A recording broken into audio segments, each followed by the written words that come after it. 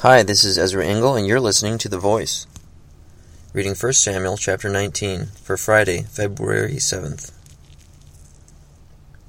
Saul told his son Jonathan and all the attendants to kill David. But Jonathan was very fond of David and warned him, "My father Saul is looking for a chance to kill you.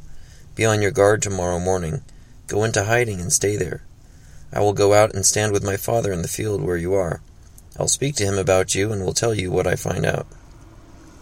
Jonathan spoke well of David to Saul his father and said to him, "Let not the king do wrong to his servant David. He has not wronged you, and what he has done has benefited you greatly. He took his life in his hands when he killed the Philistine. The Lord won a great victory for all Israel, and you saw it and were glad. Why then would you do wrong to an innocent man like David by killing him for no reason?" Saul listened to Jonathan and took this oath, "As surely as the Lord lives, David will not be put to death." So Jonathan called David and told him the whole conversation. He brought him to Saul, and David was with Saul as before. Once more, war broke out, and David went out and fought the Philistines. He struck them with such force that they fled before him. But an evil spirit from the Lord came upon Saul as he was sitting in his house with his spear in his hand.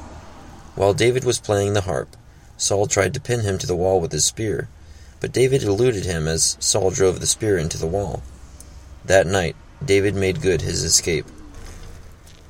Saul sent men to David's house to watch it and to kill him in the morning. But Michal, David's wife, warned him, "If you don't run for your life tonight, tomorrow you'll be killed."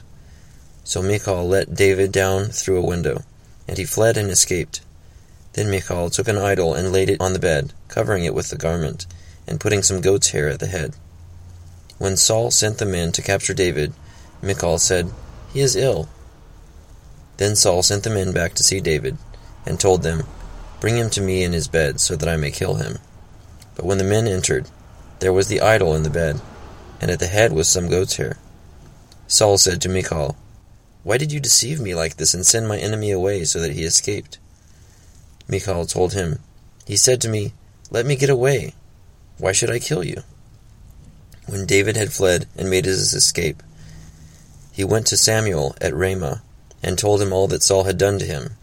Then he and Samuel went to Naioth and stayed there. Word came to Saul, "David is in Naioth at Ramah." So he sent men to capture him. But when they saw a group of prophets prophesying, with Samuel standing there as their leader, the Spirit of God came upon Saul's men, and they also prophesied. Saul was told about it, and he sent more men, and they prophesied too. Saul sent men a third time, and they also prophesied.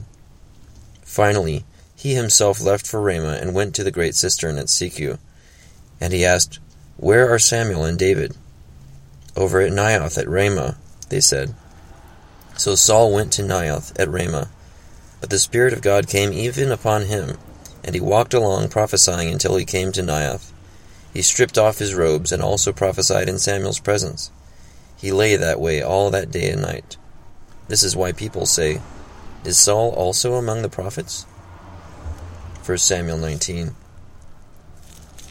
So this whole chapter, Saul really wants to kill David, and it seems to be fueled by jealousy and the evil spirit from God. When he's confronted by his son Jonathan, he makes an oath that he will not kill David, but that didn't last very long, and he tried to pin him to the wall with a spear. David got away, and then Saul sent men to kill him when he woke up in the morning, but he was sent out by his wife. She lied about the circumstance of David getting away, probably to protect herself. And it's curious to me that David, being a man after God's own heart, has an idol in his house. It really makes me wonder about his relationship with Michal, because I wouldn't think that he would be cool with that.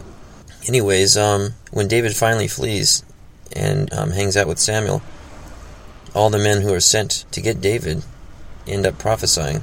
It's like it almost seems like there's a force field of the Holy Spirit that when people get too close, they just start prophesying. Multiple groups of men who are sent to kill him end up prophesying, apparently against their will, including Saul, who had this evil spirit from God, making him want to kill David. And yet, when he got close enough to Samuel and the prophets, he too prophesied. So, I don't know, it seems like there's a lot of influence by the Holy Spirit and evil spirits. And Saul seems to be tossed around a lot by this spiritual wind. Thanks for listening to The Voice.